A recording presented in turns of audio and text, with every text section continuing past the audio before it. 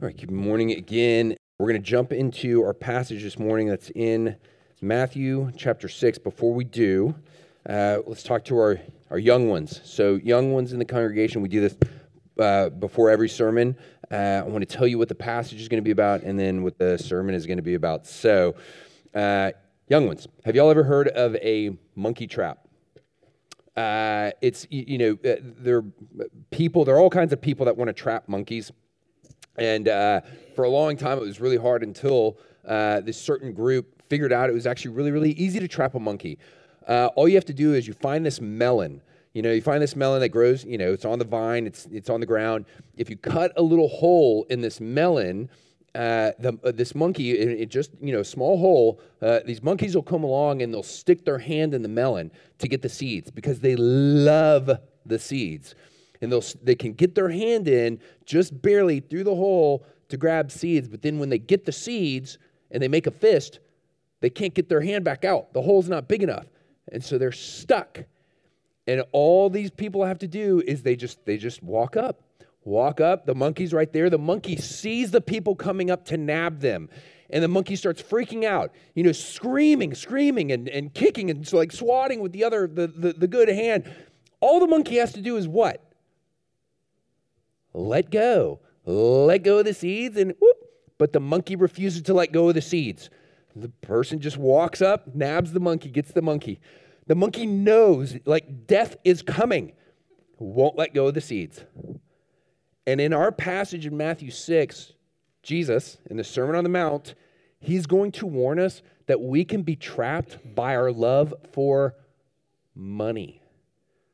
Jesus says the same thing can happen to us in our love for money, and it can kill us. Now, money is not a bad thing. Young ones, hear me say that. Money's not a bad thing. Loving money, like idolizing money, that is a bad thing. That's a very dangerous thing. Because money, you think about it, money and Jesus, they have a lot in common. A whole lot in common.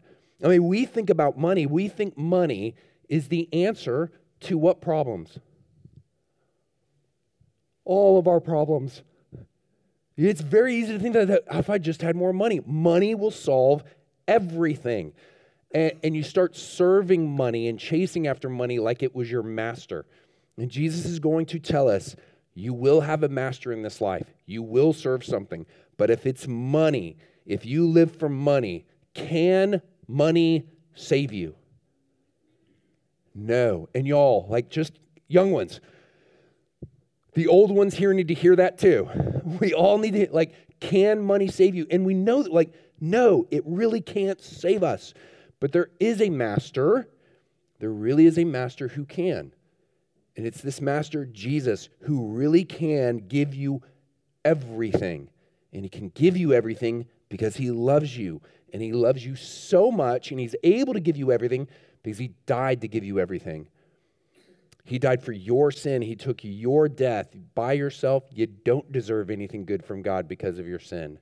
But Jesus loves you so much, he gave up everything to come down to heaven, to take your sin on himself in order to give you heaven. You've got to trust Jesus as your master for all that you want. So hear me say this, kids. Last thing. Living for treasure, living for wealth, living for glory, that is a good thing. Young ones, you are supposed to live for glory, but not glory on this earth. You're supposed to want and live for that heavenly glory, and only Jesus, your master, your Lord and your Savior, can give that to you, and he gives it to you by grace. This is what Jesus is going to tell us today in this Sermon on the Mount. We've been studying the Sermon on the Mount all fall. We've come to this part of the sermon where Jesus is giving the commands to his New Testament church. And so these commands are for the members of the church. And he's doing a lot of direct quoting from the Old Testament because the Old Testament has been misunderstood. He's also contrasting the situation of the church with Old Testament kingdom Israel. There are differences in situations now. And so he's doing contrasting, he's doing correcting. Pharisees are getting the Old Testament wrong. And so he's giving us these commands to his church of how now are we supposed to live. what Jesus is telling us. So please stand for the reading of God's word, Matthew chapter 6, beginning in verse 19 today through verse 24. Jesus said, "Do not lay up for yourselves treasures on earth, where moth and rust destroy, and where thieves break in and steal, but lay up for yourselves treasures in heaven, where neither moth nor rust destroys, and where thieves do not break in and steal. For where your treasure is, there your heart will be also. The eye is the lamp of the body. So if your eye is healthy, your whole body will be full of light. But if your eye is bad, your whole body will be full of darkness. If then the light in you is darkness, how great is the darkness? No one can serve two masters, for either he will hate the one and love the other, or he will be devoted to the one and despise the other. You cannot serve God and money." The word of the Lord. Please be seated. There are two commands in this passage, one negative, one positive. The negative command, verse 19, do not lay up for yourselves treasures on earth. The positive command, verse 20, do lay up for yourselves treasures in heaven. And treasure is a great word there because of its flexibility. Whatever that thing, anything you treasure in this life, in this world, it applies here to what Jesus is saying. Okay, that said, Jesus is addressing that treasure of money, which he makes clear at the end, verse 24, you cannot serve God and money. Jesus talked more about money than he talked about faith and prayer combined. And you could probably parse that out in different ways, but he talked a lot about money. 11 of Jesus' 40 parables, they were about money. You go to the Old Testament, story after story in the Old Testament is about money, inheritances. It's because we've got a problem with money. And Jesus warns there are 4 reasons not to lay up treasures on earth. The first, he says, do not lay up for yourselves treasures on earth where moth and rust destroy and where thieves break in and steal. We know this. Like moths, when we think of moths, think of your clothes. You know, fashion may never go out of style. You know, fashion is always coming back. May never go out of style, but your clothes, they won't last. And that rust, you know, you think of precious metals corroding, and this word for rust, it also refers to your goods being devoured by rats and mildew. And he says, and whatever doesn't corrode, whatever doesn't fade away, is in danger of being stolen away by thieves. So, don't live for money in this life because it leaves you in this life. And you leave it when you die, and you can't take it with you. So, Christians, your wealth, your status, your possessions, they will not make it to heaven. The first warning not to love money is, in the end, it won't last. The second warning Jesus gives to not live for money on earth, verse 21, where your treasure is, there your heart will be also. What you treasure the most, it will capture your heart, and it will preoccupy your thoughts and your imagination. What you treasure will require, it will demand your heart's devotion. And Jesus' implication here is what we all know and we have always known to be true. Those with all the money will be the first to admit there's never enough of it. There's never enough money to satisfy your heart's desire and devotion. Money will never be enough to satisfy your heart's devotion. In one of the wisdom books in the Old Testament, the writer of Ecclesiastes says, chapter 5, very plainly, he who loves money will not be satisfied with money. Then he gives a concrete example from his day. He who loves abundance will not be satisfied with his grain. So you envision a farmer dreaming during the sowing season of a full harvest coming, dreaming of his barn being full, so full he can't shut the door. But the warning, he who loves abundance will not be satisfied, not even with a full harvest. Why? Because it's not enough. Because what about next year? As soon as his barn is full, he'll start scheming for what? To buy more fields. To get more. What can he do next? He wants more, and the Ecclesiastes writer goes on. He says, with more comes all kinds of more. Like if you have more money, you will have more problems. The more issues you have, if you have money, the more issues you're going to have to take care of. The more people you're going to have coming to you with their problems because they want some more of some of your more.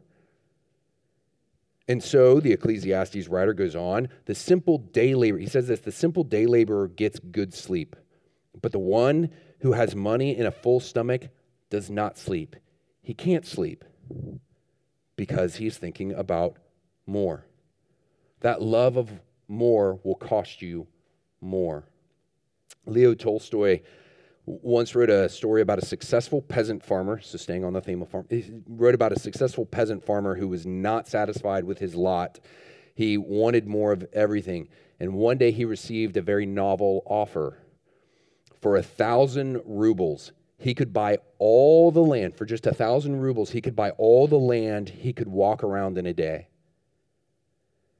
And the only catch in the deal was that he had to be back at his starting point by sundown. So early the next morning, he started out walking at a fast pace. And by midday, he was very tired, but he kept going, covering more and more and more ground well into the afternoon. And then he realized his greed had taken him far, far, too far from the starting point. So he quickened his pace. And as the sun began to sink low in the sky, he started to run, knowing if he did not make it back by sundown, the opportunity to become an even bigger landholder would be lost. And as the sun began to sink below the horizon, he came within sight of the finish line. Gasping for breath, his heart pounding, bursting, he called upon every bit of his strength left in his body, and he staggered across the line just before the sun disappeared. And he immediately collapsed, blood streaming from his mouth. In a few minutes, he was dead.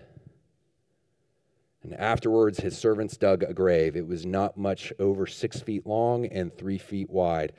And the title of Leo Tolstoy's story was, How Much Land Does a Man Need? The love of money will not satisfy. It is vanity.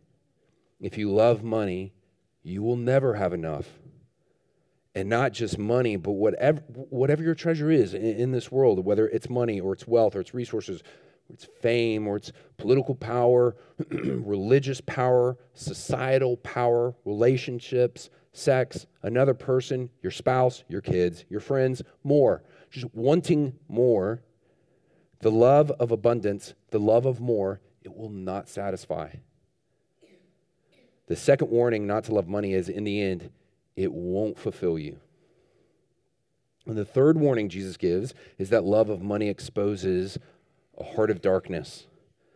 Verse 22, the eye is the lamp of the body, so if your eye is healthy, your whole body will be full of light. But if your eye is bad, your whole body will be full of darkness. If then the light in you is darkness, how great is the darkness? This is a figure of speech we don't use anymore. But a healthy eye meant generosity. A sick eye meant covetousness. So this is from the Old Testament, Deuteronomy chapter 15. Take care, this is a warning, take care lest there be an unworthy thought in your heart, and you say, the seventh year, the year of release, when you're supposed to release your indentured servants, the seventh year, the year of release is near, and your eye look grudgingly on your poor brother, and you give him nothing.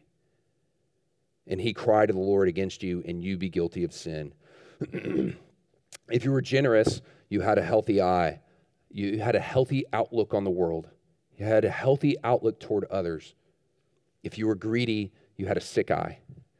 You had a twisted outlook on the world. In this show, it's The Office.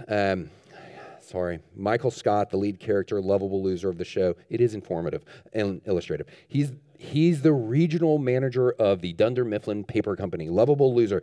He's invited by his intern, Ryan, to go speak at Ryan's graduate class, business school class, and Ryan's going to get extra credit, and so Michael's feeling super special.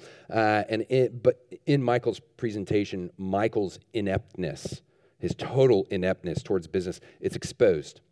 And so is the fact that Ryan, who Michael just adores, it's exposed that Ryan is not impressed with Dunder Mifflin Paper Company. And Michael leaves very, very hurt. And on the way home, Ryan tries to explain, Michael, it's not personal. It's just business. It's just business. It's not personal. And Michael snaps back, business, crying. Business is always personal. It's the most personal thing in the world. And we laugh, except he's not wrong. And this is the show. This is the whole show in a nutshell. Business, money, it is not impersonal. We act like it is. We want it to be. But what we do with our money directly affects other people around us, and it affects us. It's incredibly personal. Jesus says your heart's devotion, it's revealed by your actions. Your actions of generosity or your actions of greediness reveal whether your heart is full of light or darkness. And if you say that you're a Christian, but you actually live greedily, loving money more than God, he says, how great then is the darkness in you? And you've been fooled. The third warning not to love money is, in the end, it won't fulfill others. It won't last. It won't fulfill you. It won't fulfill others. And then this fourth warning Jesus gives is that the love of money comes at the cost of loving God. No one can serve two masters, for either he will hate the one or love the other, or he will be devoted to the one and despise the other. You cannot serve God and money. It's an impossibility. You cannot love God and love money. You can't equally love God and politics, God and country, God and anything else in this world, not even another person. And it's not that those things are unimportant. But when it comes down to it, what Jesus is saying is you have to have one reason above all others, one reason to live. Because you will serve something in this life. You will serve this one thing. Andrew Carnegie, a wealthy steel tycoon in the 20th century, he once confessed this. He said, man must have an idol, but the amassing of wealth is one of the worst species of idolatry. No idol is more debasing than the worship of money. To continue much longer, overwhelmed by business cares and with most of my thoughts wholly upon the way to make more money in the shortest time, must degrade me beyond hope of permanent recovery. I will resign business at 35. That did not happen. And yes, Carnegie built something like 2,059 libraries, but his steelworkers would say they didn't want a library. They wanted decent wages and working conditions. His steelworkers worked 12-hour shifts on floors so hot that they had to nail wooden platforms to the bottom of their shoes. Every 2 weeks, they had to slave in inhumane 24-hour shifts. And the only housing they could afford was crowded, and it was filthy. Most died in their 40s or earlier from accidents and disease. Carnegie was wrong. Man must have an idol, or you must have God. The fourth warning not to love money is, in the end, it's the end. And it will be a choice between God alone who fills, and money that will never fill you. And in the end, without God, you won't be left with nothing. You will be left with an unending, unfulfilling, a never-ending, unfulfilling. Some have attempted to use these statements by Jesus to develop a radical theology known as liberation theology. This is the view that God has a preferential love for the poor. That's not what Jesus is saying. Jesus is not condemning wealth. He's warning us against the love of wealth and the sins that inevitably follow with such idolatry. And nowhere in the Bible, nowhere does the Bible anywhere state that the poor are specially favored from God apart from personal faith in Jesus Christ. Yes, God loves poor people. And God loves rich people. In the Old Testament, Abraham was really rich. Melchizedek was really rich. Job was really, really rich. God made Joseph super rich. God made David and Solomon filthy rich. In the New Testament, Zacchaeus was rich. Levi was rich. Joseph of Arimathea was rich. Nicodemus was rich. Sergius Paulus, the proconsul, rich. Paul had rich friends. Being rich does not make you good or bad. Being poor does not make you good or bad. Each circumstance is given to you by God.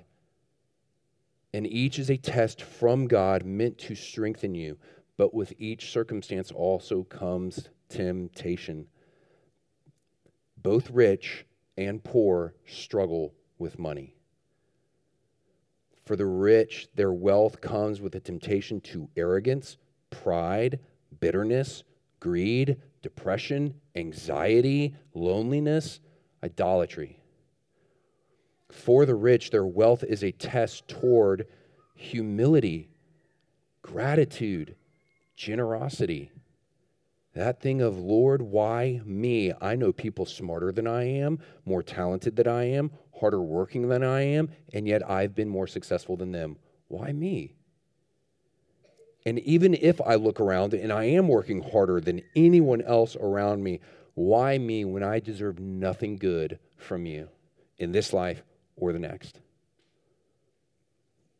For the poor, their poverty comes with the temptation to, this should sound familiar, arrogance, pride, bitterness, greed, depression, anxiety, loneliness, idolatry.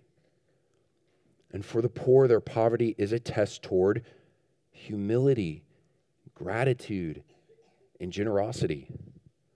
Lord, why me? What good do I deserve from you? And yet, because of your grace and what Jesus has done, I know that an eternity of glory, unfathomable wealth awaits me. That no luxury on this earth in this life could ever possibly compare, and I've done nothing to earn that heavenly glory. I've done everything to deserve the opposite. Lord, why me? What Jesus says here also answers an opposite theological error, prosperity theology, that says if you're faithful to God, God will prosper you in this life. The prosperity gospel is abundantly present in Houston and in the world, and we should expose it for the lie that it is, and we should knock it down for the total sham that it is. And we're also susceptible to it. We lose money. A natural disaster hits. Other people do us harm. One of our loved ones dies. We get sick. We die. We look up to heaven and we say, what? We say, God, why me? Look how I have served you. Look how I have served your church. How could you let this happen to me? We struggle with prosperity theology too, and there's a reason all of us do. There's a reason everyone does. We all do. Our connection to all the prosperity gospel peddlers is our shared heritage. The history that we share of piety and prosperity, they used to go hand in hand. When? Before the fall. And we all have that original arrangement sewn into our DNA, the DNA of our hearts, because that's how it used to work. How it should work. If we're pious, then we prosper. That was God's arrangement with Adam and Eve in the garden before the fall, and they rejected it. That arrangement is written on the heart of every human being who has ever lived, but we have rejected it. None are pious, so none deserve prosperity. We are spiritually bankrupt. Can we do one more from The Office? And then never more. Michael Scott, regional manager of Paper Dunder Mifflin Company, discovers that he is financially broke. We were just talking about this the other week. He discovers he's financially broke, and Creed is the real shady employee. He suggests that Michael declare bankruptcy. And remember Michael being gullible and naive and so dim-witted. He doesn't understand what that means. And so he walks out onto the floor of the office and he shouts, I declare bankruptcy. And then Oscar, the accountant, comes in to Michael's office and says, Michael, that's not how bankruptcy works.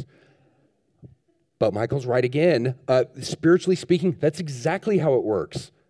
You actually do need to say about yourself to God, to each other, spiritually, I am bankrupt. I declare bankruptcy. You've got to be honest about your failures, your flaws, your struggles, your sin, your desperate need. And it seems like the church is the place where people we just get together and we do the exact opposite. It's so tempting to show up here like we do everywhere else and put on this thing of, I've got it together, I'm all good. When that's tragic, because the church should be the one place on the face of the earth where you can come together with a bunch of other people and say, how messed up and how broken is this week in this life, my past few days, and admit your need of Jesus with full confidence that you are going to hear grace. This is something we've got to hear weekly, because every week we go back out into the world of Houston that tells us the opposite, that you need something else, that you need more. And it's not just admitting that you're bankrupt. He says you've got to lay up treasures in heaven. At the end of the Bible in Revelation, after Jesus' crucifixion and resurrection, Jesus says this to the church, I counsel you to buy from me gold refined by fire, so that you may be rich.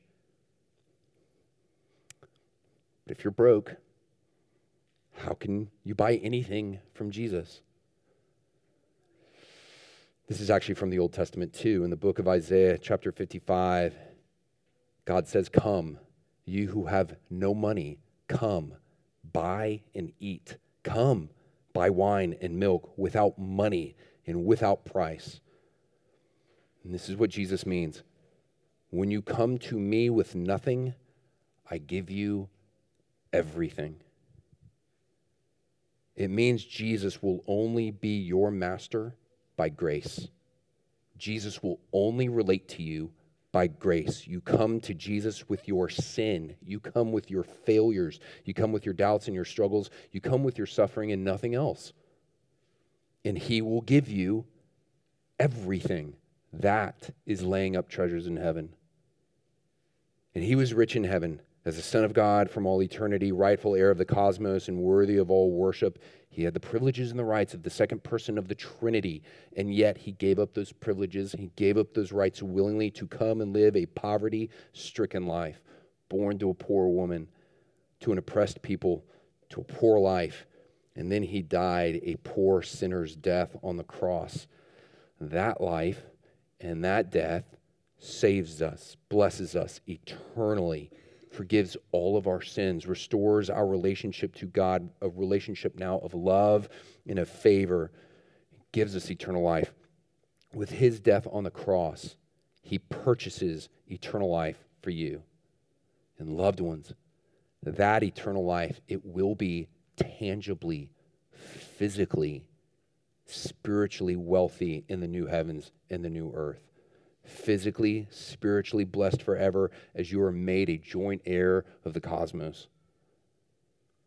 His becoming poor, that is what has made us rich. And the more that you want, the more that you need, that your heart is crying out for, that more, it's Jesus. Let's pray.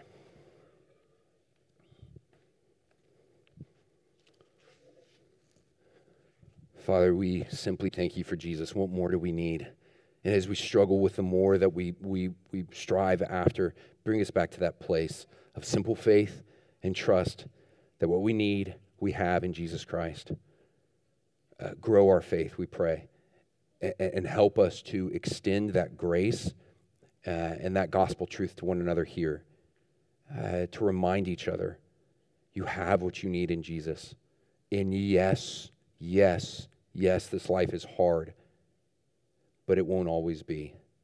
And our hope is not futile. Our hope is true. And at the end, in Jesus, we will be filled. Just give us faith to persevere today and tomorrow and the next day until you call us home. In Christ's name we pray. Amen.